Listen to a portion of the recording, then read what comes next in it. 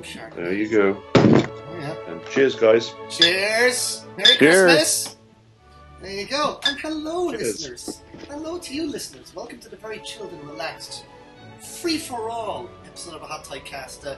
The limbo stage between Christmas and New Year, where people are like, is it Christmas? Do we celebrate New Year? We don't know. Shops would tell us to stop celebrating Christmas now, and to start the New Year stuff and start planning for Easter. I don't really like that. Seriously, man, in Southampton, they have these lovely German huts up, and they take them all down like the day after Christmas. Well, this is the time of year where I literally do not know what day of the week it is, ever. Or what time it is. It's just that limbo period. Everything goes out the window. It's all a bit of a mess there. How's your Christmas, Mike and Jeff? Yeah, good. Relaxed. Didn't do much. It's been good so far.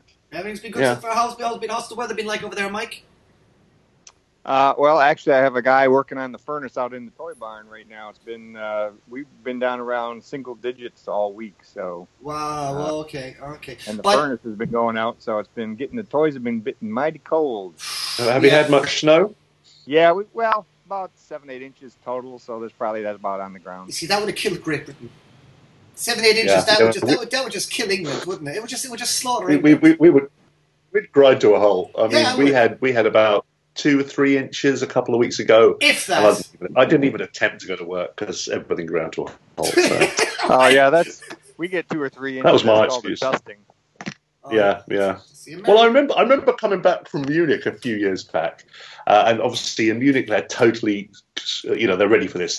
Everybody's got all the right tires and everything. And I get to the airport in Munich and it is snowing like a bastard. And I'm thinking, oh man, this doesn't look good. But they've got all the plows out, they're spraying the planes down, everything's cool. Then it comes over the tannoy. My flight is delayed because of rain at Stansted. Rain at Stansted. That's how bad England is. Yeah, it's a weak sauce, man. Infrastructure in this country is terrible, man. And infrastructure in other countries in America is pretty bad as well. But my God, the Americans are like, snow comes, yeah, no problem. Canadians, no problem. England, oh my God, no. Crazy. So, pardon me, I'm eating my pain au chocolat and having my cup of tea here. Well, sorry, nice. My Chardonnay actually. So it's a bottle of Pinotage actually, but whatever. You might have a different bottle. Oh, I might have a different taste than you, Jeff. So tell us, lads. I just figured we'd have an episode today that was just going to be a bit of a free fall, a bit of a chat, maybe a little bit of ragging on some things. I like to do that. I like to use this platform to rag on a few things, so I might rag on something later on. But I suppose it's a good time to look back on all the crap that's been going down, figures and everything. Oh yeah, absolutely. So, without further ado, anyway, let's talk a little bit about the Star Wars movie. It's a hot topic. We don't really review movies on this podcast per se, but as it's Star Wars, we're all big old geeks here. I, by the way, recently just got accepted into the 501st, so yay! Whoa! Good for you. TK42301. TK42301 at your service, yo. Nice. That's dude. me. You can look me up, TK42301. And I even did a little bit of trooping on them, not as 501st, but even on I was like, I've got this beautiful expensive armor. I've got some friends, they were going off to the midnight screen, so they couldn't come with me. But I was like, there's this new cinema opened up in Southampton City, which is a pretty big city for anyone else abroad who doesn't really know how big Southampton is. It's a pretty sizable city. And we got a new cinema. And it was the midnight screen. I was like, I've got this beautiful Stormtrooper armor. It's just, and by the way, my armor is RS Prop Masters. It's modelled and made from the exact molds of and from A New Hope. So it's not Empire, it's none of the compromise or anything. It's proper. You cannot. This is like the jam of armor. The Novos armor is very nice. Proper pinewood, yeah. But this is proper pinewood studio sculpted. Exactly as they were, right down to the imperfections. I mean, actually, so you've got the asymmetrical helmet and the little ripples around the eyes. Exactly, I do. Yeah, there's a specific little bump on the head there that indicates what armor it is. So you're a god among nerds. Yes, I am a god among them, and this is the creme. Admittedly, my friends, and one of them is listening. He's going to be like, "I told you." I was wanting to get the Anovos armor, but because the Anovos armor is lovely. But it's idealized. It is scanned, I believe, and more idealized than the RS Prop Masters. But I believe it's actually scanned from the Prop Masters, but kind of evened out. You actually, It's not Halloween. What's going on there? Is that one of the kids, Jeff? Was that one of your kids? No, sorry, that's my kids in the background. Sorry, No, that's totally fine. I think it was somebody burning their hand on the pizza or something. Sorry about that. Oh no, they're all right. They're not burnt, are they? They're not hurt, are they, Jeff? Right? No. Yeah. No. Everything's cool. No. It was just not hot oven. It was just the actual pizza itself. So as it was a midnight screening and stuff, I just felt it was just wrong for me not to be going down to a big cinema in Armour, and I was like, I took a bit of a risk, and there's certain levels of geekery I will ascend to. I'm a pretty big geek, but I'm not like uber geek. And I was a little bit like, I don't know if I should go down as a lone stormtrooper. But I tell you what, my lovely girlfriend Ali, she came with me, and I went down there to the cinema. And I swear to God, it was gangbusters. It was absolutely bloody brilliant. It was so good. Brilliant. Because I have my voice box and everything. I'm fully in disguise. And I'm totally, I saw one of the guys that I recognized from the gym there. I was driving him mad. He had no idea who it was. It's lovely wearing that armor, man. It's like you were talking to me earlier, Jim, about your wife doing her book. The anonymity. Yeah. The anonymity you have wearing that armor is absolutely brilliant. And if you join the 501st, you've got to remain in character. You cannot break character. Yeah.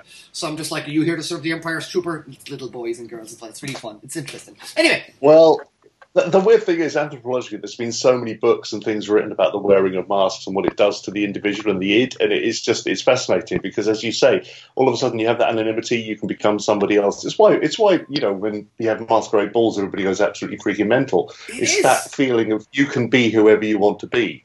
You're not just like restrained by everything that you are. You wondered if maybe I guess maybe our conversations when you're having, or not that we're going to go too into it, but the conversation you're having would obviously delve into the anonymity that people have in the internet, and that's why people are such nasty turds on Facebook Jerks. and stuff like that.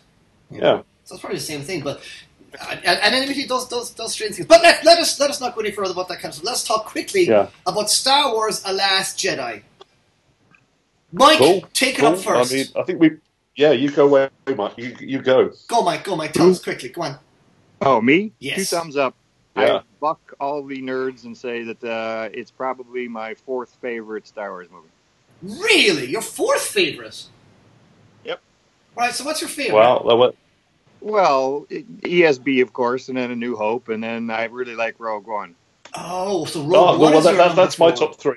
That is my top 3, without a doubt. I'm with you completely on that. Yeah, and then this one is certainly better than any of the other 4. Wow. Jeff, come on. You've got... that is where we part ways. Mike's top 3, I completely agree with. Yeah. But I would have to say the newest one is... Obviously, the prequels don't count, as far as I'm concerned, so they're a separate entity. They live somewhere else. But as far as all the other films are concerned, this is probably my lowest. I enjoyed it, don't get me wrong. It was Star Wars. It had all the right Star Wars ingredients. There was just a little bit... I mean, I know they did in Episode 7. There was a lot of borrowing. There was a lot of scene-for-scene stuff just to kind of get you back into that universe. But I felt there was even more of it this time. There were certain scenes where... Are we allowed to do spoilers? Everybody's seen it now, haven't they?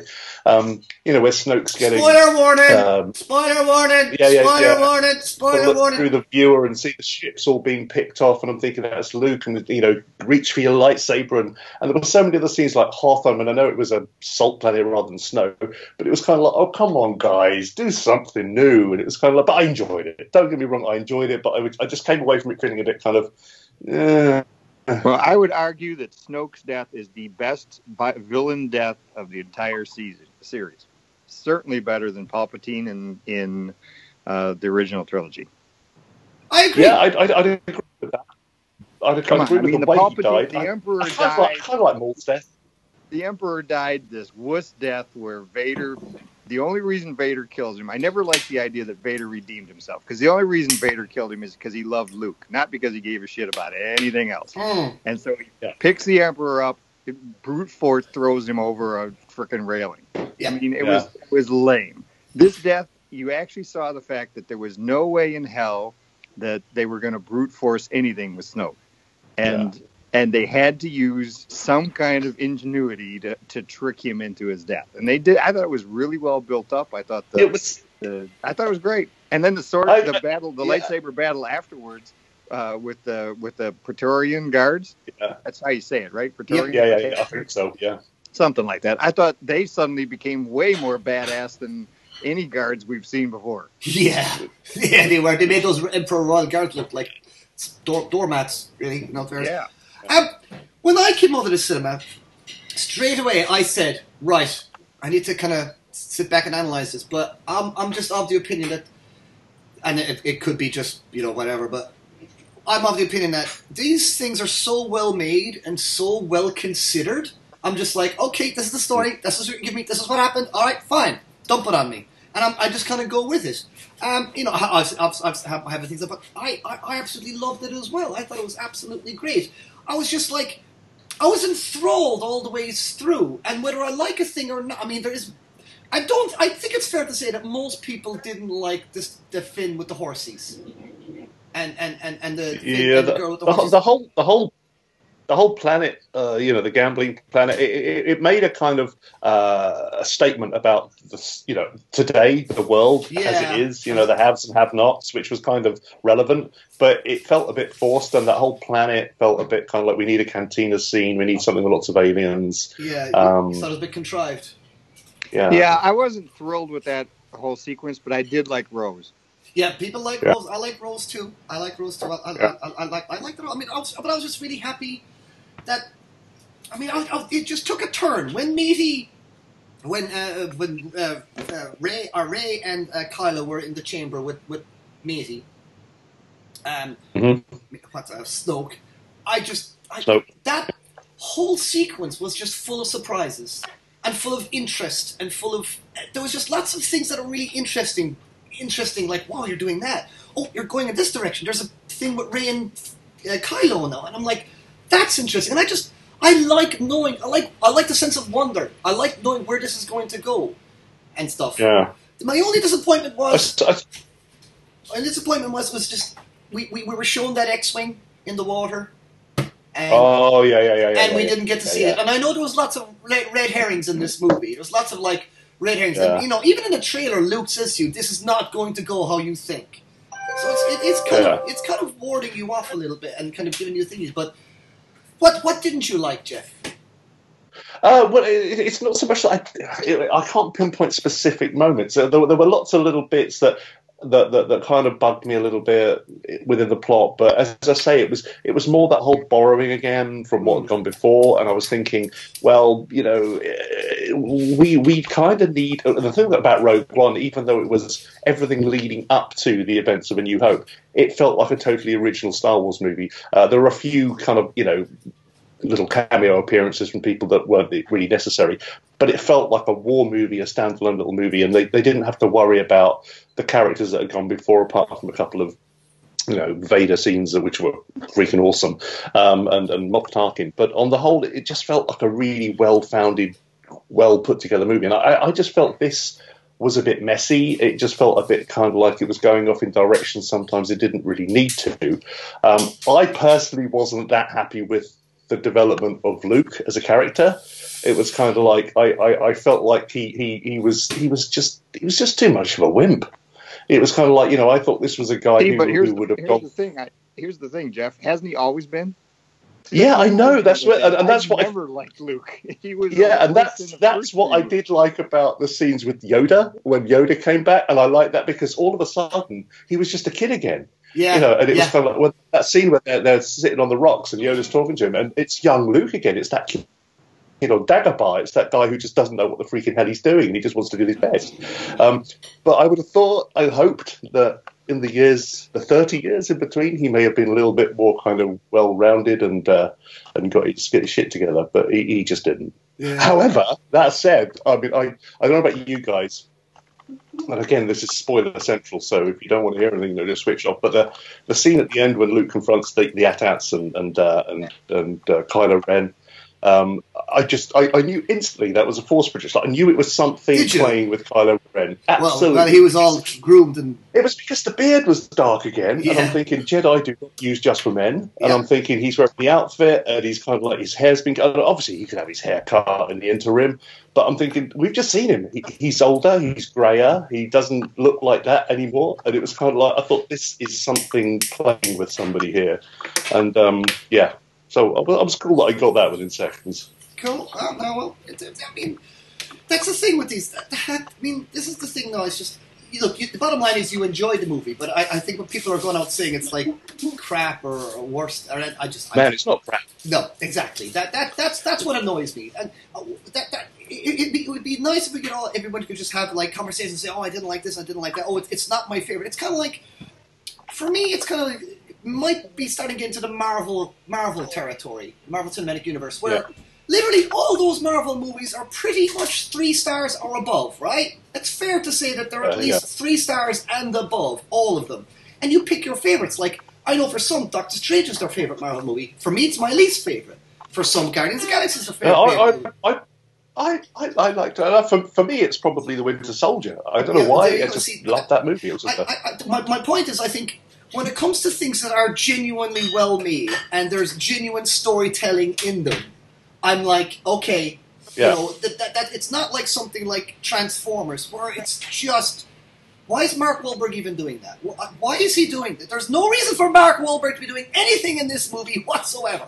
It's really big, fat, juicy check being waved under his nose. What I mean? No, but even on the plot, you know, when you can start spotting plot holes and things like that in your own movie and in movies that are clear. I know there's plot holes in most movies, but as I said, I just think that these Star Wars movies are so well considered and so well made, and stuff like that. I mean, it is easy to be cynical, and there is that fear of the slight Disneyfication of it, but if I'm going to be honest, that was another thing that did bug me a bit. That there were scenes. I mean, I know I'm going back to that whole Casino Planet thing again, and I know it's really difficult to get really shit-hot child actors, but there were quite a few kids in it in scenes, you know, where they were kind of on this whole thing about the spark that's going to get the rebellion.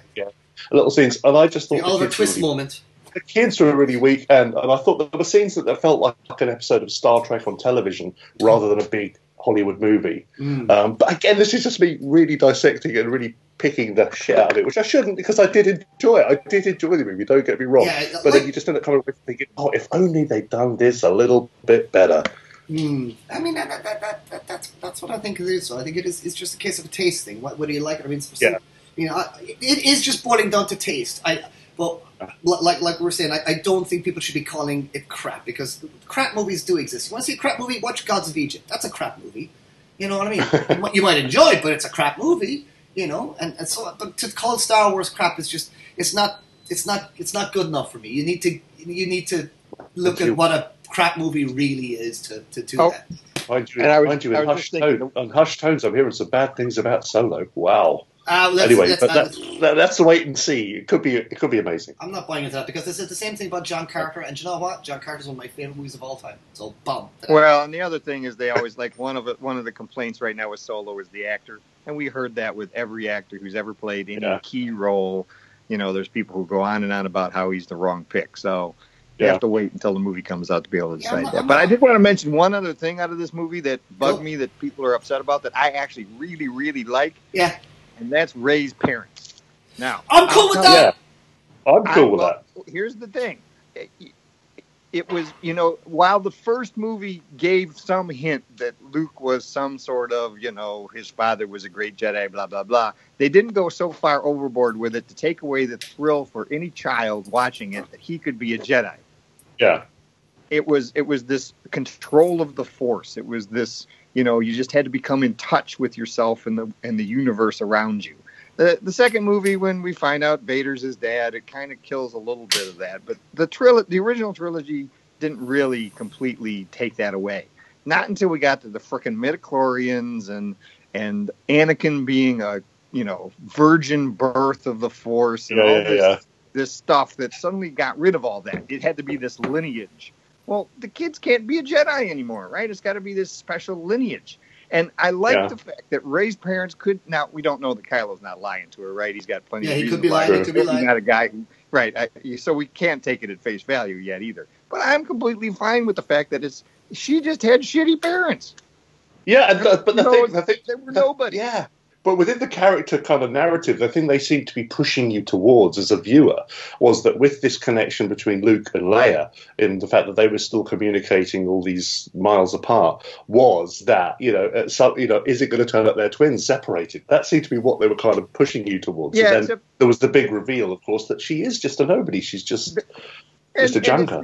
If any solution to this right now, where it was somehow another child of Luke or Leia, just didn't work for me. I mean, the idea that Luke abandoned his daughter, or that they hid her from Kylo, or none of that. I'm not buying any of that. Yeah, I agree with you. These movies. I agree with you. It was a cool and decision. I really didn't want them to do what I was afraid they were going to do, was come up with some Jedi we've never heard of before and create some backstory that now you know what I mean? I didn't want to go down that road of, she's powerful Jedi, but we never heard of her parents. Well, this is better. And do you know what? Yeah, I totally agree. Yeah, it was good that she just came from nowhere. It is good. And just to get people, if you want to experience Luke Skywalker as the kid that you saw in A New Hope, you guys need to be reading the comics. Because all the comics at the moment are set between the period of A New Hope and Empire Strikes Back. And you're seeing Han and Luke like herding nerfs, for instance. You're seeing Luke skipping around like the station, skipping around saying, Han, let me drive the Millennium Falcon, Han, let me pilot the Millennium Falcon, and everyone's saying, no one cares, kid, no one cares, kid. It's just, you're seeing that kind of young Luke again. So I encourage anyone, check out the comics if you want to experience Luke. If you want those golden moments of Luke, have that. I'm just of the opinion, here's my own personal take. I think for a lot of fans, they're holding on to a vision of Star Wars that is the pulpy, kind of retro look of Empire Strikes Back, and that you got in those older Marvel comics, the Al Williamson stuff. That very kind of pulpy sci-fi, and I think I kind of guess that people are like maybe not liking these newer Star Wars because it's gotten away maybe from that kind of more hard or grittier edge. But all I would say to that is I think Rogue One gives you hope in that we will get other Star Wars movies that are a little bit more gritty and a little bit more down and dirty. I mean, the main trilogy are going to be the all-rounder, everyone family loves it. But I'm hoping that these other movies will be catered towards more our age group, or the ones that are a bit more dirty, down and dirty, and Bosk and all those kinds of guys. I mean, and I use Bosk as just a symbolism for that kind of pulpy, Star Warsy story, gritty kind of feel look. Yeah, do you know what I'm saying? I do, and I think the thing that Rian Johnson, isn't it? Yeah, that he did really well was he did, whatever you think about it, create a bigger, expanded universe. You know, they were going in different directions. We were seeing stuff happen. I mean, that's obviously the reason why that Disney kind of. Oh, have we lost someone? No, have we? No, just got an update on my phone. All right, okay. That's obviously the reason that Disney have now entrusted him to go away and make a kind of a trilogy of films that are just set within the universe without the major characters, because he gets it. He loves Star Wars in the same way as I think Gareth Edwards really kind of loved Star Wars as well. So I think there's a lot of hope for the future of this whole universe just getting bigger and better, without a doubt. I'm really up for that. But side pedaling, going back to the whole another side pedal. Another side pedal, because I agree with what Mike was saying about that whole kind of thing about the way he could see the way that Ben's mind was working and the way he twisted the lights, etc. There was stuff going on there, but I still feel like. I know that the next one's got to play out yet, but they kind of wasted Snoke too early. It's like he was the big bad. I mean, obviously we're gonna get Kylo becoming a bigger badder, potentially, or redeeming, depending on how it all plays out. But one of my biggest problems with the prequels was that we lost Darth Maul in the first one. In the second one, we lost Jango Fett and was it Count Dooku as well, or was that the third one? I can't remember. Dooku in the third one. And then it was kind of like, and then we had, who was that robot guy? I can't remember now, with the 6 arms. Whatever. Grievous exactly got wasted on the third one. And it was kind of like, I like there to be a consistent big bad in the background. Obviously, we had Sidious, like the puppet master, the Machiavellian, playing all these people, which is good. But it's nice to have a Vader. A minion, a really powerful bad guy that is doing everybody's bidding, and I personally just thought, wow, Snoke, we don't even know who he is, where he came from, what his background is, which is fine, because again, I love that about Star Wars. I love that about the original film back in '77 when I was a kid. The fact that you didn't have everything explained to you, you just threw yourself into the middle of this episode and you just go on with it. Yeah. But at the same time, he just felt a little bit wasted to me.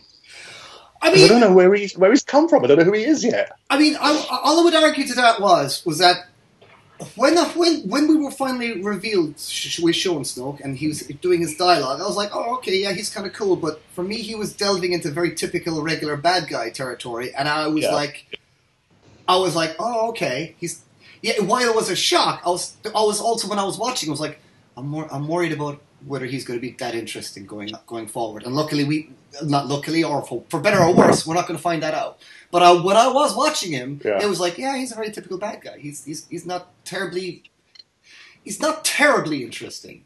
But he only didn't have any redeeming qualities, did he? No, but he was only interested in where to get all those scars. I mean, it blows out the whole idea that I thought he might have been Grand Moff Tarkin or something that survived the Death Star explosion or something crazy like that. But, it does... Well, see, now all we need to do is get prequels to that so you can figure it out. Yeah. Maybe. Well, that's probably it too. He'll probably turn out to be a clone. The other prequels did. Yeah, they'll probably have got all the DNA from some from Tarkin, some from Anakin, Vader. Some of it would have been from Palpatine, and they've created this super bad Force being. That's what they've done. Exactly. Okay, right. Well, should we actually do what this podcast is actually about and actually start to talk about it? Yeah. See, the dog! The dog is like impressed with that idea. He's happy with that idea. So if the dog approves, I say we go forward. So... well, we're not going to go into mega reviews. I guess we could cover one or two figures and just do some bit of a chat around. But I did want to have a little mini rant because I've just had it again, like literally just today again. This crack with the brown shippers. I literally had a guy buying a figure on eBay. He bid, won it, and everything like that. And next thing he calls me, "Oh, sorry, I just noticed. Does this come with the brown shipper?" To which I of course launched. Why monkey shit about that? I know. Well, to which I just launched into this whole. Just launched into my usual thing. Yeah, the brown shipper is not considered packaging. It's considered the shipper. You ship it like no different from any other brown box. It's why Sideshow shipped their figures in the shipper, caked in labels. That's it.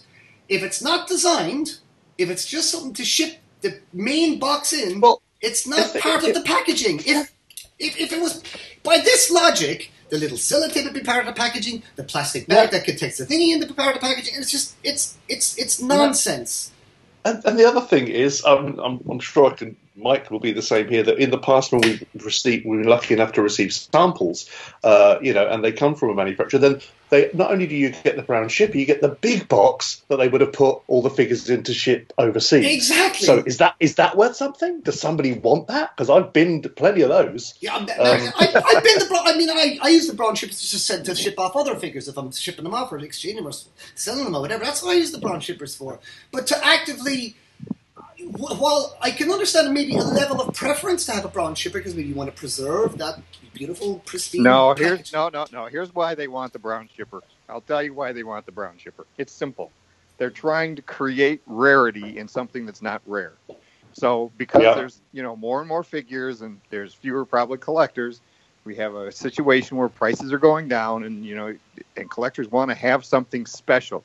So now they're trying to falsely create something special by saying, "Hey, I've even got the brown shipper." Now, it is. It doesn't matter. It's total garbage. If it's not, as a box designer, as a man who professionally for a living designs packaging for action figures, if it's not designed, I do not get. I'm never told, "Oh, design the brown box. We're going to put the shipping label on." By the way, for us, make this look nice. No, it's a brown box that's stamped by a machine. That's all it is. It's a brown box stamped by a machine. There's no graphics. There's barely a logo on there. There's nothing on these boxes to warrant any value at all. The only purpose these boxes serve is to preserve the actual real packaging for shipping. As I said, if you may as well start keeping the sellotape, the wire ties, little things, this plastic that keep the hands, everything, that has a value. And it's just no. No, you're wrong. You're just wrong. End of discussion. Switch out this podcast if this offends you right now. I don't care. You're just wrong. Just get a grip. I got that off my chest and I feel 10 pounds. And breathe. And breathe. Let us not talk about action figures. Who got the Punisher? I did, yeah, but I don't have him in front of me because I wasn't sure what we were going to be talking about. Okay. Oh, the Netflix Hot Toys Punisher? The Netflix Hot Toys Punisher. Yeah. Did you get him? Yeah, he's fantastic. Do you want to cool. Do you want to grab him, Jeff? Way better than the Daredevil. I'd have to go out and open a box and then another box. He is in my hallway, but have you opened him yet? Shall I disappear for a second? Yeah, by all means. Me and Michael talk. You guys talk amongst yourself. I'll go and grab him. You go grab him because he's good. I'm going to put you on mute. Back in a minute. He's good. So yeah, you like him right off the bat there, Mike. You said you prefer him to Daredevil. Yeah, the Daredevil. I got that one first. Yeah, and we covered that last time. Yeah, compared to other Hot Toys releases, just not thrilled with him. Yeah. But he was okay. When I got what are we talking about? Punisher. When I got Punisher, see that's old age set.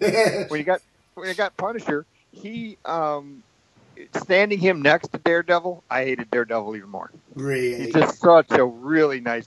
Punisher is a nice figure.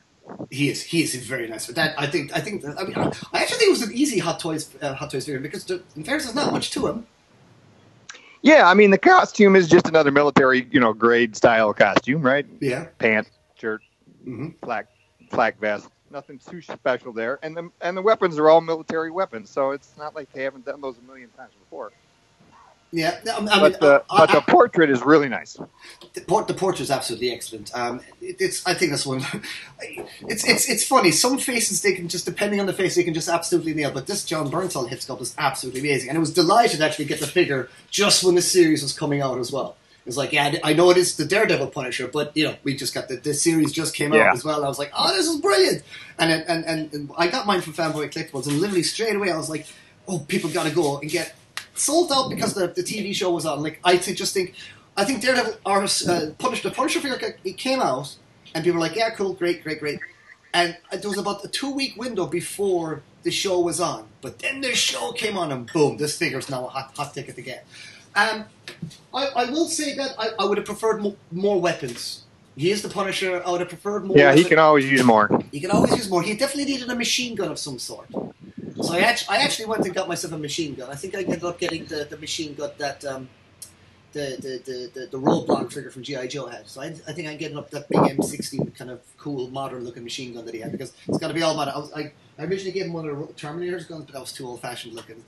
It's Punisher. He's going to have the latest, most kicking U.S. military hardware that money can buy. So I had to get another proper good machine gun for him, because I just thought a sniper rifle and a pistol just wasn't enough. And I know the big mini Vulcan gun is awesome, but it's just, when I imagine the Punisher, I just kind of imagine him like two big different kinds of machine guns. And I know the sniper rifle is good, and the sniper rifle is actually featured in the opening credits of his TV series, which is cool, and stuff. And I will also say as well, I was quite impressed with the engineering they did on the boots in this one. It's a little flimsy, but it was like, it's only flimsy because it's just a bare boot. They might have maybe should have tucked a sock in there or something like that to make it a little bit less kind of flimsy. Flimsy is not the right word, but kind of gappy, because it's like the shoe and then the actual. He's wearing like a proper military boot, but the shoe and the shoe and the actual ankle lower shin part are two separate pieces, like you see maybe in Captain America, but Captain America's got this overlay which hides it.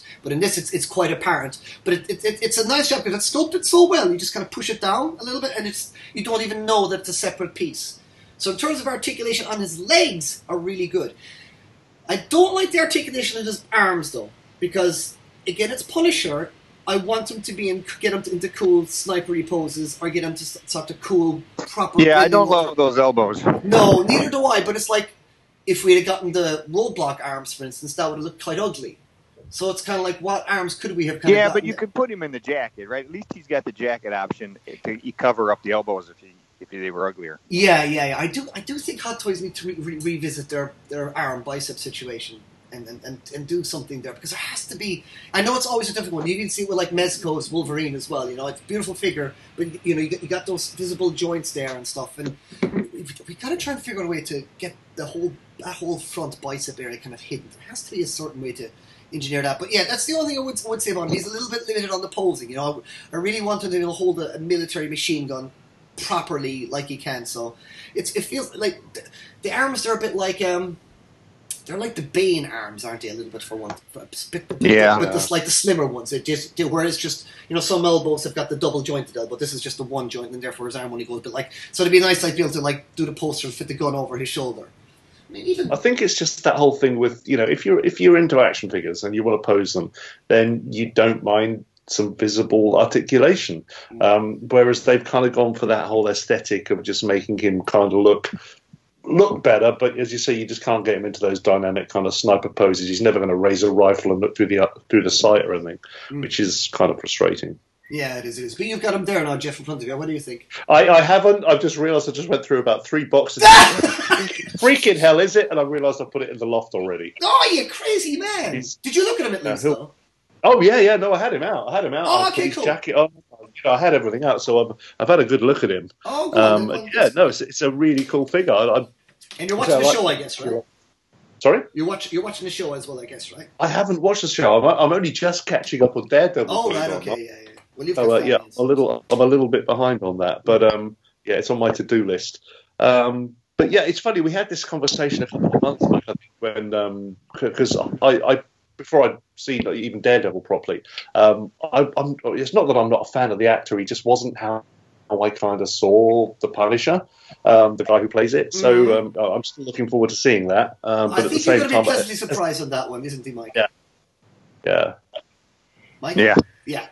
Well, as a figure, I just when you get a figure that you don't, I haven't seen the show yet, but you open it and just think, yeah, this is a cool looking figure. It was like that with this figure. When I opened it, I preferred him to Daredevil, and I'm kind of much more into Daredevil. I used to read the comics, etc. when I was a kid. It's a bit like when I opened the G.I. Joe Snake Eyes, which was just such a cool figure to play with and pose, do stuff with. And although this guy didn't pose quite as well, it was just a really nice figure. And the sculpt portrait is really cool. And I think as men, we gravitate towards dudes with big skulls on their chest. That's always full of win, really. That one is. Hey, we got to talk about Ghostbusters. Okay, right. We do. I've actually got a lot to talk about Ghostbusters. Jeff, have you any Ghostbusters? I do not have them, no. So are you going to get them? No, do you know? Well, this is another discussion we've had. I used to have a good relationship with Blitzway and talk to them and stuff, and I was lucky enough to get something. So I haven't spoken to them for a while. But at the same time, I'm not a big Ghostbusters fan. It's fair enough. Then. Back in the 80s, 1984 was it? Yep. Thereabouts. I was at college, it was drink, it was girls, it was kind of like, and this film came along, and it was okay. Just so you understand, Jeff, that for me, my number one remembrance of the original film was that I loved it. It was a funny movie. I was a big fan. Yeah. Well, exactly. You couldn't not like it. Great movie, hilarious.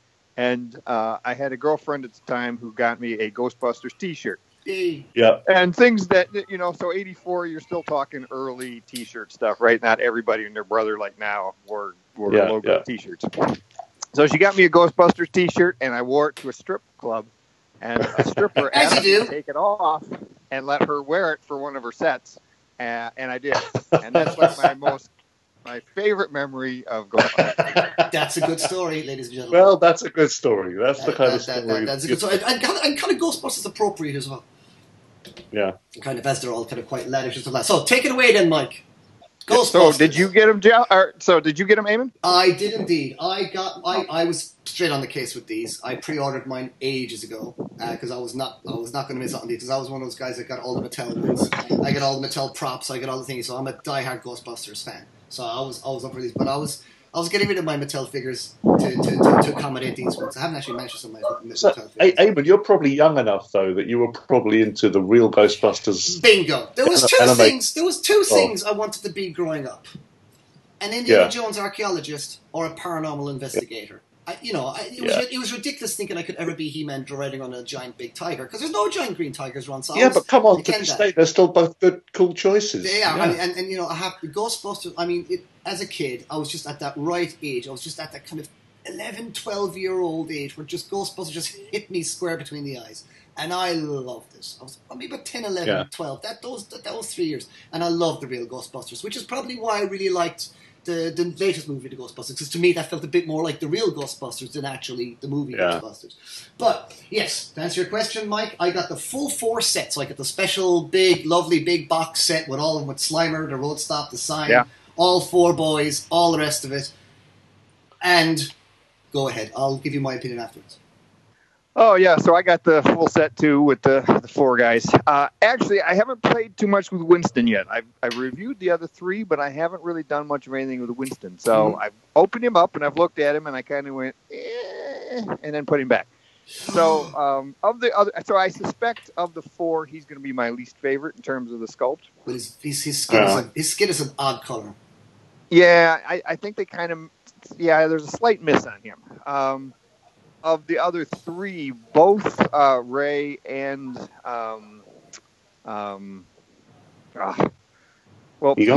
Egon? Pete's not bad, but Ray and Egon are excellent. I thought that those portraits, early on there were people going about how way off they were from the prototypes, and the portraits were terrible and they looked awful from early photos. And I got to say, that's not true at all. Now, the paint isn't as good as the prototypes. I mean, it's just not. It was never going to be. It was never going to be.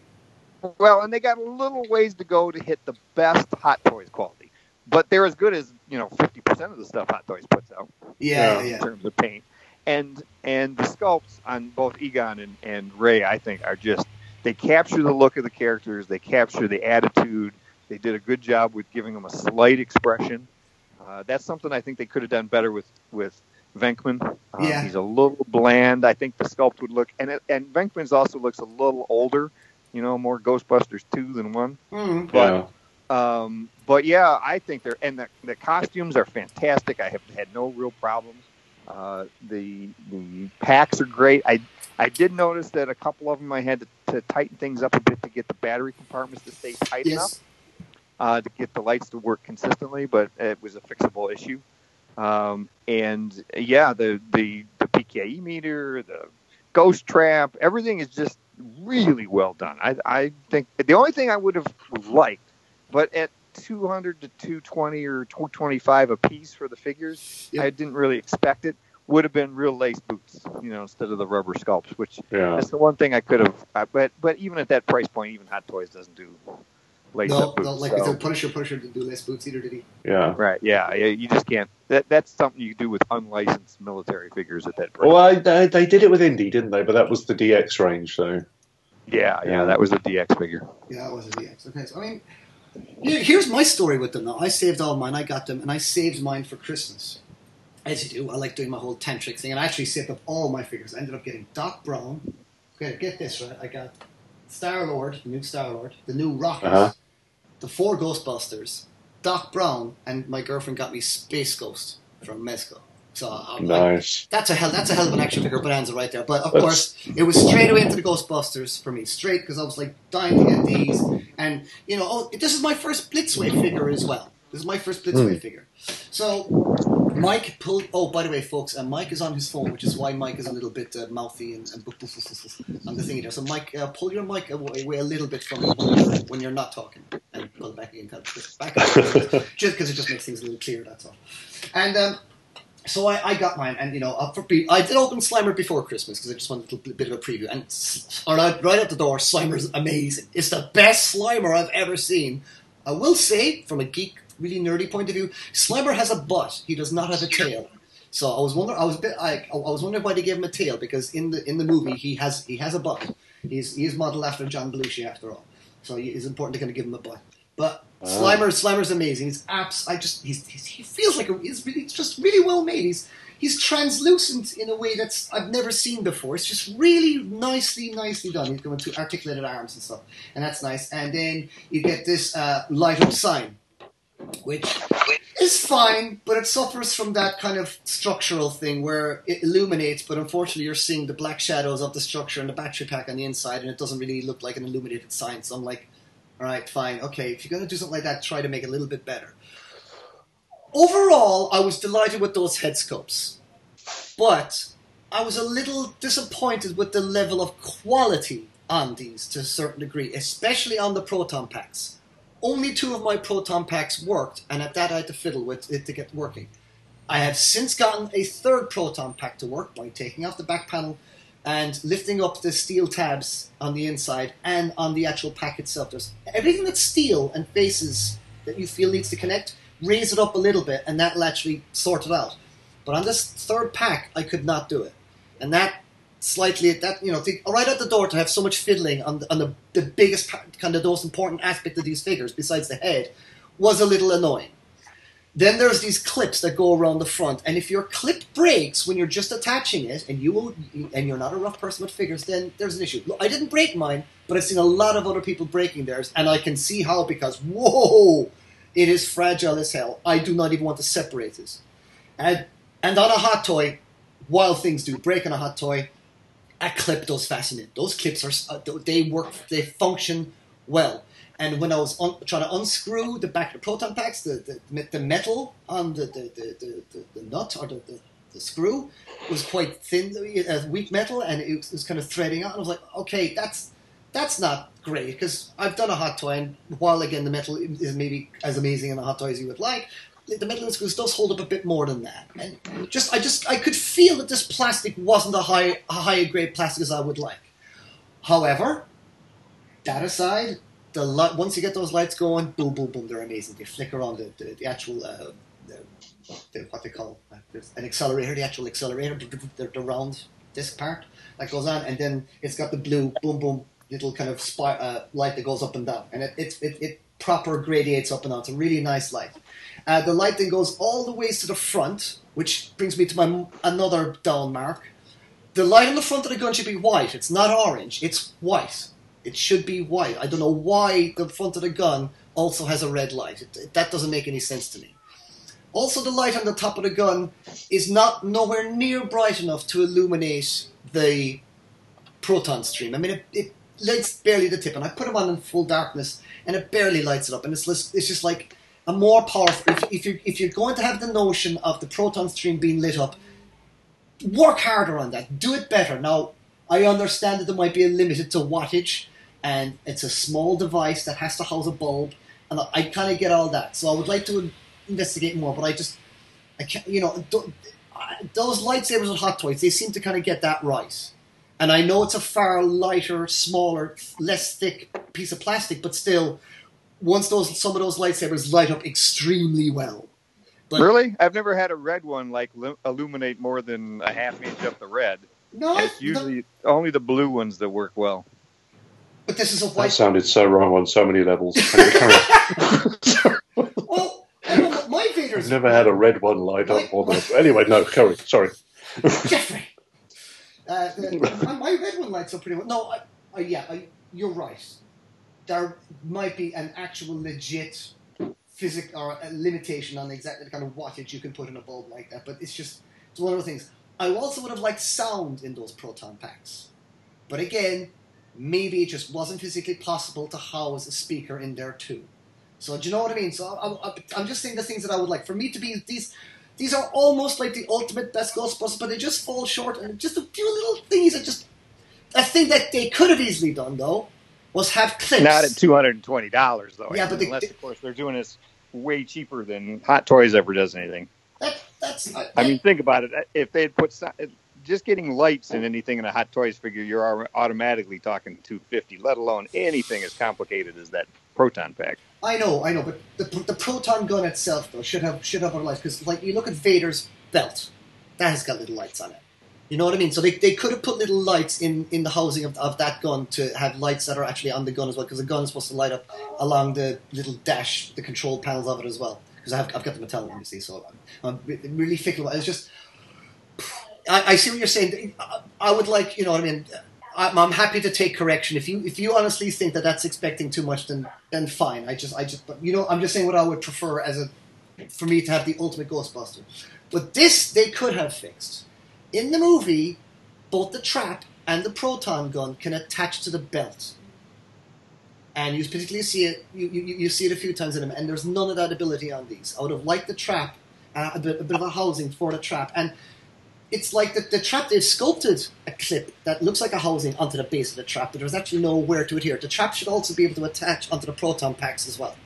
And they don't attach to the proton packs. And particularly since the inside of the trap comes out. Yeah, exactly. But, yeah, I guess there's just limits to what they actually could do. So I'm probably being quite ignorant here on certain things. But I don't know. It's just those things. But saying all that, they are great. I mean, those head sculpts where you stick that cigarette in Ray's mouth, man, and it's just wow. It's so evocative of the movie. None of what I've said should actually put you off getting these figures. If you're a Ghostbusters fan, you need to get these figures. These are definitely I can't imagine better Ghostbusters figures for at least another 10 years. Am I right? I think I've been right in saying that. I wouldn't expect to see anything better than this for a very long time. We had those Mattel ones, and we've had other companies do other ones. The Play Arts or one of those other companies did a couple of other Ghostbusters and stuff like that. The head sculpting on these is it is top notch. I mean, I totally agree with you on all the face sculpts. I completely agree with you, Jeff. And I do think, I think the face sculpt in Winston is there, but I just think his face is just a little too. It's got a little bit too much red hue, and it's a little too reflective. I know he was quite sweaty in the movie, but you know, not sweaty enough where you could. He was just so kind of blurred out almost. But you get this nice little kind of police guard as well with him, and mixed with a nice little diorama and stuff like that. And it has also raised an interesting topic as well, and this kind of is a broader thing as well. True 1/6 scale. Now, I've been reading forums and Facebook posts and stuff like that, and it seems to be that the common consensus is that other companies seem to be, like Star Ace, Blitzway, and Enterbay, do appear to be, when they're measured out. So, like, some guy in the forums pointed out that, like, Bill Murray's 6'2", and if you do the math, this figure's quite accurate to the heights. Evidently, if you do the math. I don't do math. It's quite accurate. But if you put these figures alongside a Hot Toy, they are notably bigger. Have you noticed that? I mean, so I'm like, are Hot Toys wrong? Or are all these other companies wrong? Because we remember with the Enterbay quarter scales, with the Enterbay Batman and Enterbay Joker, they were sizably bigger than the quarter scale Hot Toys Batman. Right. So I'm just like, what's the story there? I'd like your opinions on that, there, gentlemen. Discuss. I don't know. I think at the end of the day, particularly if you're a developing company, you know, you're not always going to have the money to invest in the tooling and the production of various different sizes of base figures. And it's funny because it's like when you were just talking about the fact that these figures are not quite up there with the Hot Toy standard, and I don't own them, so I can't comment. They're brilliant. I mean, they're just shy. I've seen. Hello? I mean, they look amazing, and it's funny because when I first saw them, obviously the character you want, if you just want one to encapsulate, is going to be Venkman, but Eamon, I like the glasses, I just like the way he looked, I just thought he was a kind of cooler figure. But the one thing I will say is, going back a few years, when they first brought out the Carlitos Way figure, at that point, I'm not going to say they were ahead of the game with Hot Toys, but all of a sudden there was like a major player. Yes, agreed. Look, these guys are just doing something. Who are these guys? I think Hot Toys' ears pricked up and they were like, whoa, what's going on here? Yeah. You know, somebody is seriously challenging us. And I think you know, as long as they can get some decent licenses and get some people, you know, buying their products and supporting them, I think that there's no reason that they won't be another major player. But it's just that at the moment it's just getting those licenses and getting the right product out there. But no, I just think they're a great set of figures. They look amazing. If I was into Ghostbusters, I would have to own them. It's as simple as that. But I'm not that big a Ghostbusters fan, so I don't. But at the same time, yeah, just a great set. I suppose the big question is, out of you two guys, are one of you going to be invested in Ecto One? Well, that's a whole other. That's. Because how much is that, baby? It's like the price of a second-hand car, isn't it? Like a real second-hand car. I have no idea how much it is. I mean, has the price been released yet? I think it's out. You can pre-order it. I think it's. You can actually pre-order it now. Yeah, I think it's $1,300 on Sideshow and closer to $1,500 on Big Bad. $1,300 for the Ecto One, baby.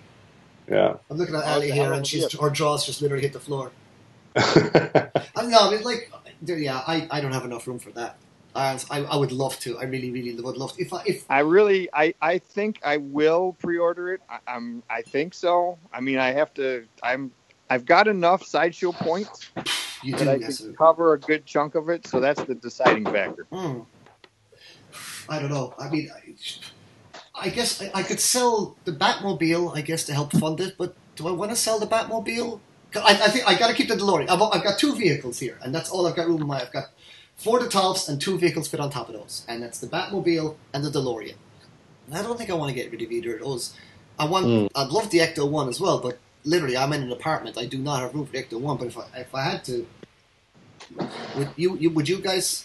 No, would you guys? Well, I have to admit, No. for me, the DeLorean would be a keeper. Yeah. And I love the Nolan Batman film, so that would be a keeper. No, this is the Keaton Batmobile.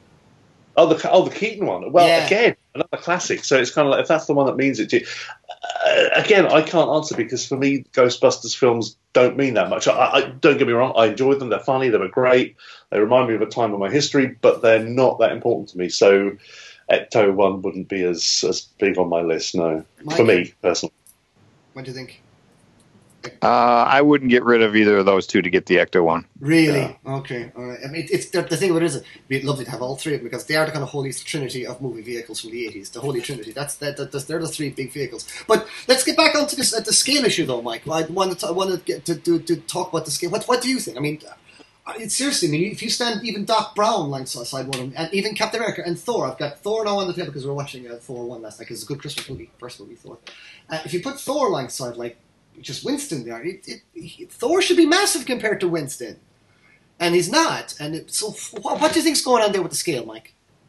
Well, yeah, I don't know. I mean, you can say that, the 12 inches is 6 foot, but then you get into a discussion around the internal proportions, right? So even if you put like an Egon next to a Captain America, and Egon's 6 foot and Captain America's, 6'2", the problem is that the bodies bulk up on those Ghostbuster figures. If you don't, to me, they look a little bulky, right? A little thick. Yes. And so that makes them look bigger than Captain America, which throws the whole thing off because Captain America looks appropriate in the Hot Toys world, but not when you compare some of these slightly more, I don't want to say caricaturish, but slightly less real, just a little bit. I think Hot Toys has the scale down.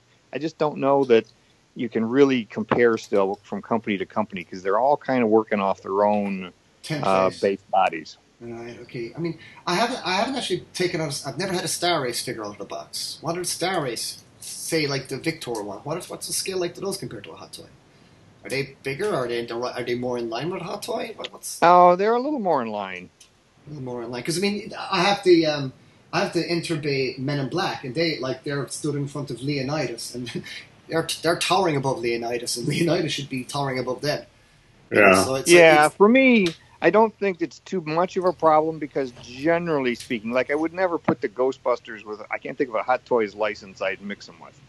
So for the most part, I haven't had and with big licenses like the Star Race Harry Potter stuff, you've got enough figures that you're going to fill a couple of shelves just with those, and so there's not a lot of mixing and matching. If your shelves apart. It's not as obvious as when they're no. right I mean, I'm having to put my Ghostbusters on the bottom shelf just because if I put my Ghostbusters alongside, say, the Deadpool or like the Ash, because Ash Williams isn't in scale, so Sideshow seems to be in scale with Hot Toys, so that's interesting. Yeah, they're pretty good. Yeah, so if you look at like Ash now is in the middle of other horror figures like the Crow and stuff like that, and if you look at Ash and the Crow, and they look like they kind of look like basically Ash is a bit more caricature-y. But still, they are more in proportion with each other. So it is interesting that Blitzway and Interbay seem to have a slightly bigger, thicker body on their figures. But yeah, like you said, they got to work to their own template and stuff. Yeah, very interesting. But no, sorry, go. No, I was just going to say it's funny enough because I at the moment on my shelf behind me I've got Wonder Woman standing next to Ripley, standing next to Jyn Erso in her Imperial disguise. And it's like you're saying, with Hot Toys, they've really got it right. Because I suppose, as you would expect, Wonder Woman is Amazonian and towers. Nice. And then Ripley looks just about right to me. And then Jyn obviously was pretty short. And it's kind of like all three of them stand together, three female characters by one company. And the way they look and the physicality is so well observed. But it's like I said before, I think for a company like Blitzway, I do think it takes a hell of a lot of investment to create different height bodies. But I know what you're saying, Eamon, is more between the different companies, and it's that whole kind of like that dynamic. But I don't know. They don't owe each other anything. No, it's kind of like, it's only for us to collect. It's only for us collectors that get pernickety. So it's kind of like it's really never been a thing that's bothered me that much. I even used to have, and I know this used to really bother you, Mike, but I even used to have Medicom figures, on a shelf with Sideshow and Hot Toys, and it was just kind of like, they're a figure, they're a representation of a character. It's nice if they get it right, but at the end of the day, I'm not going to be too bothered about it. Metacom were too far off for me. I just couldn't handle that little short Vader they had.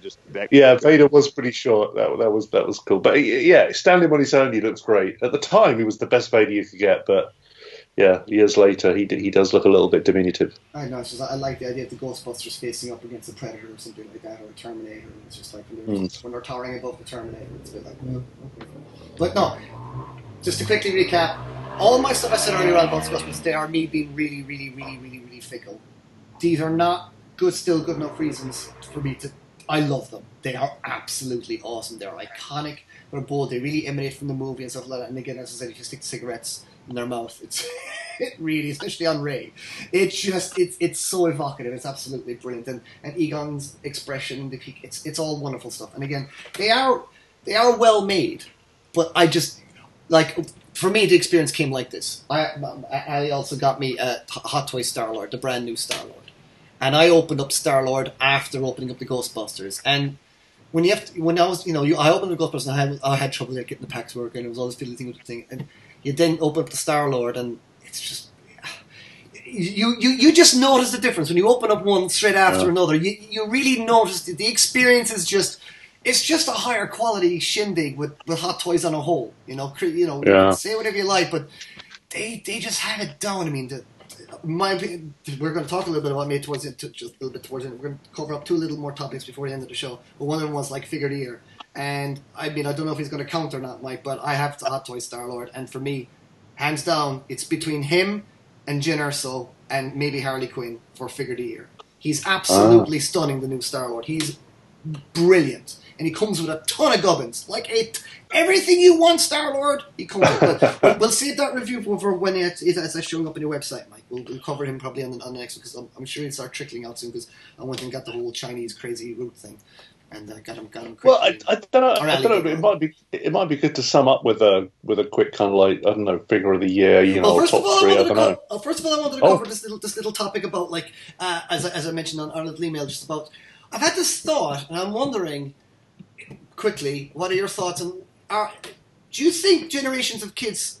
Do you think we're the last generation of kids, or we're more specifically the only generation to be into this particular kind of hobby as intensely as we are? And do you think in, say, 50 years, there'll be another generation of kids who are into action figures? Because for me, action figures are a thing of the 80s. They were created fundamentally first and foremost. I know Mike will step in and say, no, it ain't it. But action figures really kicked off big time in the 80s. That's when action figures just became mental. And action figures are just not crazy like that anymore. They're just not. Kids are in front of iPads and things like that. They do still play with figures and they do still buy them, but it's not as crazed as fad.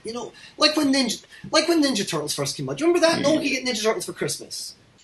You know what I mean? Well, I'm going to instantly disagree with you, and I don't know what Mike's going to think on this, because it's kind of you were a child of the. I was kind of my formative years were in the 80s, but I grew up in the 70s really, and I had things like Cyborg and Muton. I had Action Man or GI Joes they have in the States, and I had all the kind of Cowboys and Indians, and I had Doctor Who figures, and they had the Planet of the Apes figures, all the Mego stuff that came out from Star Trek and all that kind of stuff, and it was huge and it was massive, and I think every generation is going to have their thing that really kind of gets under their skin, whether when you're a kid, and I think it's much more to do with the individual and your likes and inner geekiness and letting that geek out as to whether you're into it or not. I think for me personally, the big sea change is that kids are much more into devices and computer games now.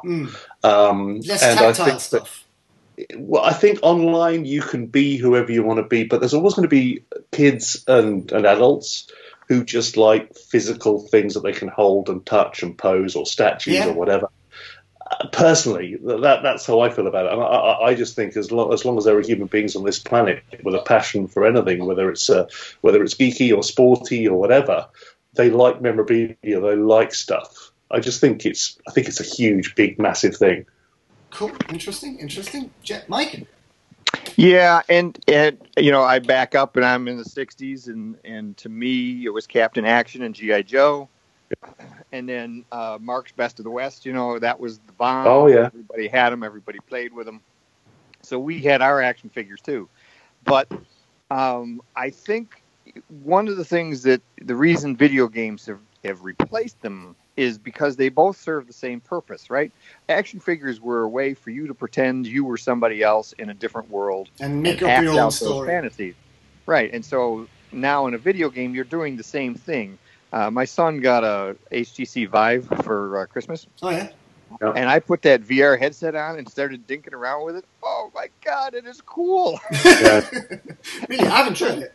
I was just dinking around at like a shooting range, and I'd picked up an over and under shotgun, and I was shooting some skeet, and I went to put the shotgun down on a table in front of me, and the table, I put it down so the stock was off the table, and the gun fell, and the barrel swung back at me, and I ducked. It was an automatic response, right? It was like, oh, crap. Really cool. So, but it's the same thing, right? You're putting yourself in a different world, and so that's kind of supplanted the need for action figures to some degree. Now, I will say that could indicate that 30 years from now, who's going to care about action figures is a nostalgia thing. But I would also say that how many Japanese kids who are now 30 and buying hot toys like candy really had any action figures? I mean, I don't know. Was in the early 80s, were action figures a big market in Japan? I would say they all play with toys? Yes, and yet they're buying Hot Toys figures like crazy.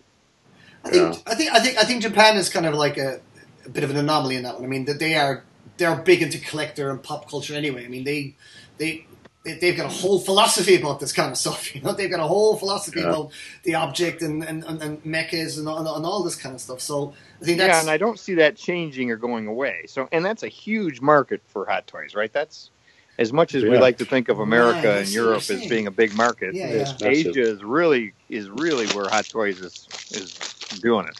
So you reckon so? As long as the folks in East Asia and stuff like that keep making and are into pop culture things, we're golden.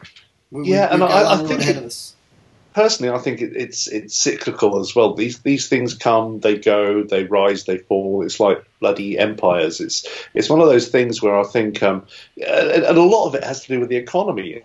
It's kind of at the moment, figures on the secondary market aren't selling as well. Part of that's because they are flooding the market more. People know what they want to collect, but at the same time, people just don't have the dispensable income they used to have. No. So whereas a rare figure, 10 years ago was doing stupid money like $1,000 for bloody colonial marines, it's kind of like these days, even the rarer figures, they're keeping more. You might make 30, 40, 50, maybe $100 more on a secondary market if you're lucky, but I think it's much more to do with the economy, and it's much more to do with the cyclical market of what people are into and what happens. Well, it's just that it just spurred me on because it was like obviously Toys R Us almost went into bankruptcy, and they're having to close down a whole bunch of stores and stuff like that. And we've seen, I was in America in the late '90s, and I remember going to KB Toys and Menlo Park Mall and all these places. And aisle upon aisle upon aisle of action figures, just aisles of action figures. Now, you go to a Toys R Us, there's one aisle,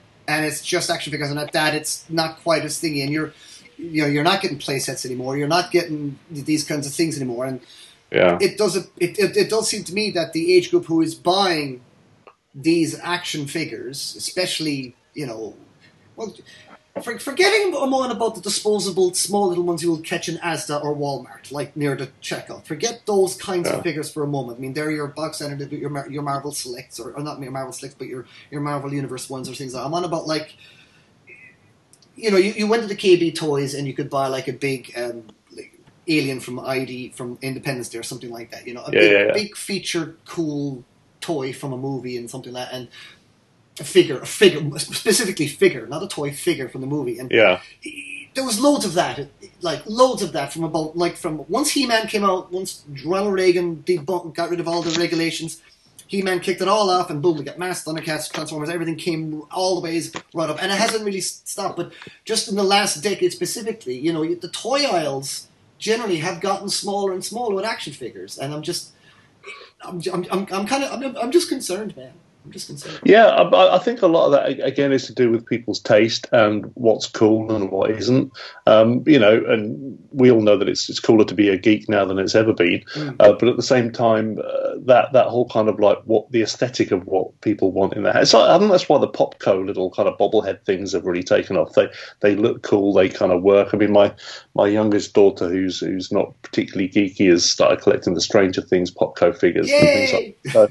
So exactly, and it's kind of like I just think these things evolve, they change. It's kind of like, and the market and the manufacturers recognize that, or they don't. They sink, they swim, they do what they need to do, and it's kind of like I think that at the moment we were lucky enough to be of the right age, if you consider it that way, to have gone through a kind of golden age of kind of 80s cinema and 80s collectibles and stuff, and we come out the other end, and some people have got bigger dispensable incomes than others, but we all just want stuff. We want things on our shelves that remind us of when we were that age, or when we did that thing, or where we were and who we were with.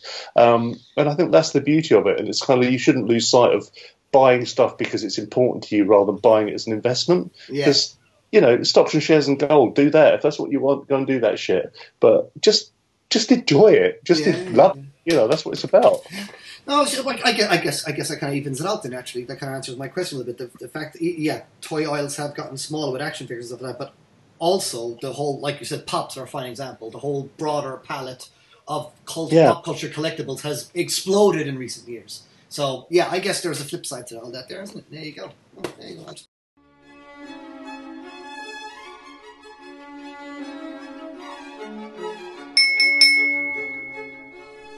Looking to find collectible figures at low cost with superior customer service?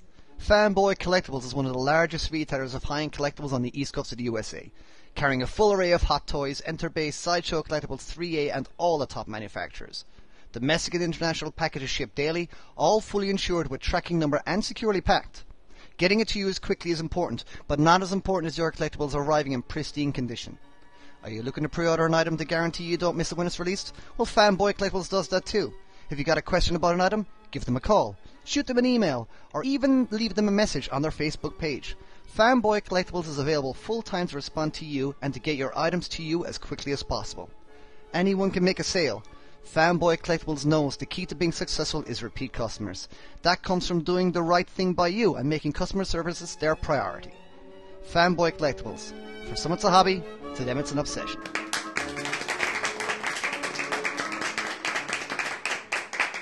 All right then. So, let's quickly go over you've heard my top three. It's the new Star-Lord from Guardians of the Galaxy Volume 2. Jen Erso. So I got the regular Jen Erso, but people, you can drop in the DX or the. Is it a DX Jen Erso? Is it a DX Jen Erso, or is it a? There was, didn't you go for the regular? I got the regular, but is the other one actually called a DX? Anyway, for argument's sake, it's not a DX, it's a deluxe. Deluxe, right? So that's it. Deluxe. Second outfit. Yeah, deluxe Jen Erso. So basically, Jen Erso from Rogue One in her regular deluxe outfit, and Harley Quinn, Star-Lord. So Star-Lord for me, Harley Quinn, and Jen Erso. Jeff, top three? For me, Harley Quinn really wants to be in there. Yeah. Because I love the figure. I think it's a really amazingly cool. I love the sculpt. I love everything about it. But at the end of the day, the movie sucked.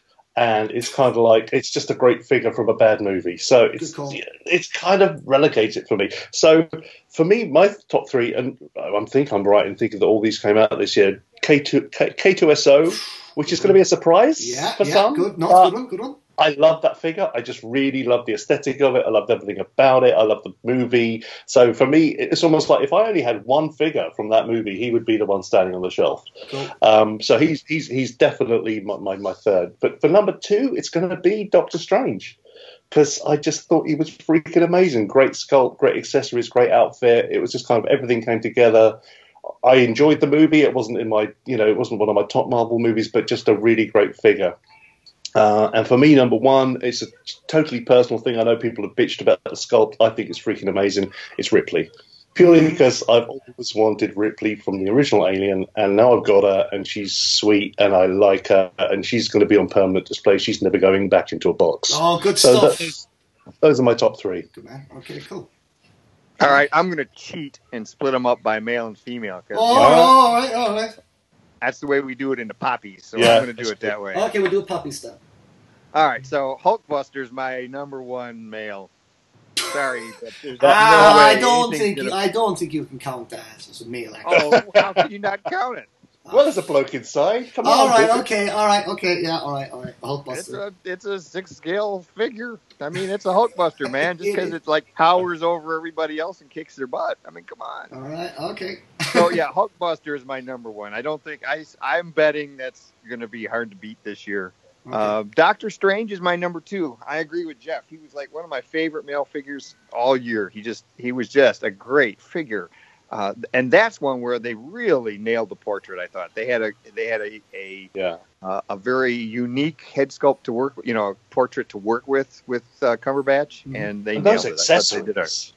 Oh yeah, and the accessories are, and the outfit, the costume. Yeah, really everything. Well, it's just. This is a beautiful figure, and my number 3 is going to be kind of a surprise too, but I really, really still enjoy my Dr. McCoy from QMX. I think they're crushing it with the whole Star Trek line. Yeah. Con is one we'll have to talk about here at some point. The Con. Well, which con did you get? The 60s con? Yeah, 60s con. He's just great. Because I'll get the movie con, but the 60s con. Movie con's not out yet. Yeah. Okay. Sorry, I totally threw you off your stride there now, didn't I? So you had con. You had McCoy. So anyway, McCoy is number 3. On the ladies' side, I agree on Harlequin. That's my number 1. She is.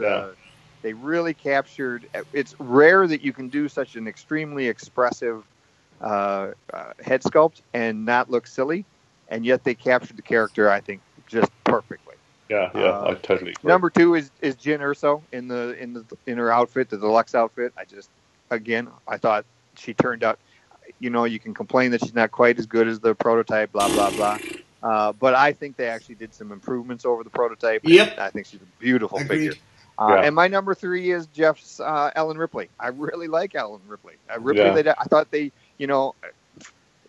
I think that was a wise choice to go with the sculpted hair on her. I think that in the end she turned out really, really well.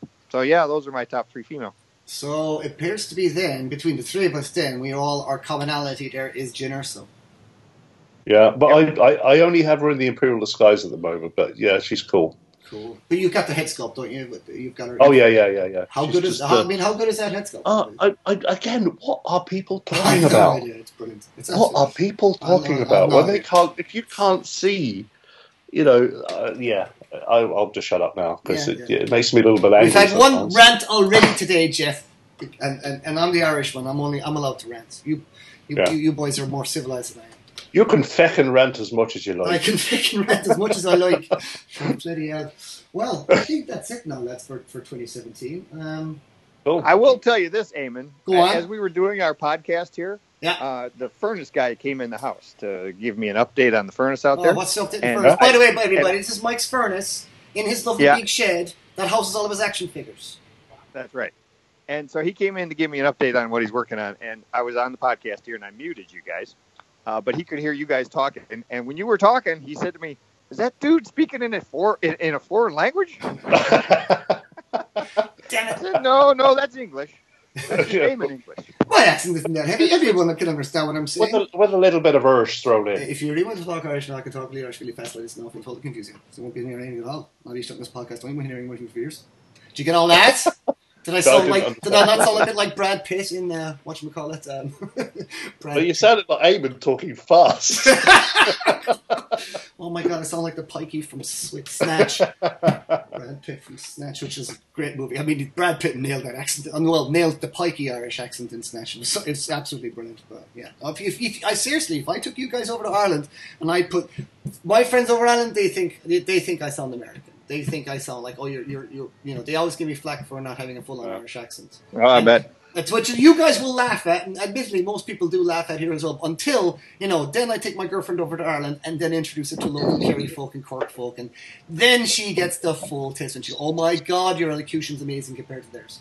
I don't understand a freaking word they're saying. Not a bloody word. Well, lads, it's been lovely having you for 2017. Yeah. It's been quite a bananas year. For all kinds of crazy reasons, actually. I will say, generally for human race, it's been a terrible year.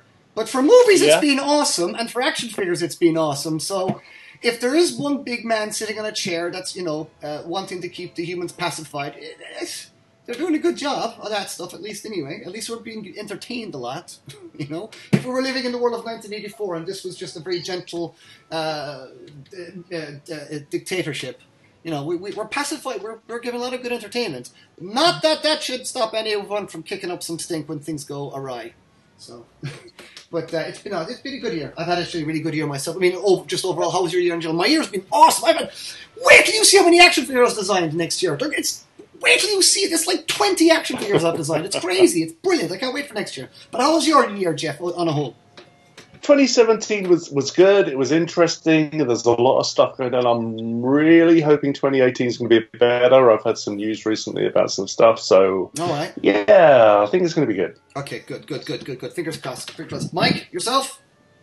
It was a decent year. Nothing super special happened, but it was nothing super terrible. It was, one of those middle of the road years. Well, you keep those along. You keep your political rants coming there, young Mike. You keep us on the straight and narrow. That's what you do.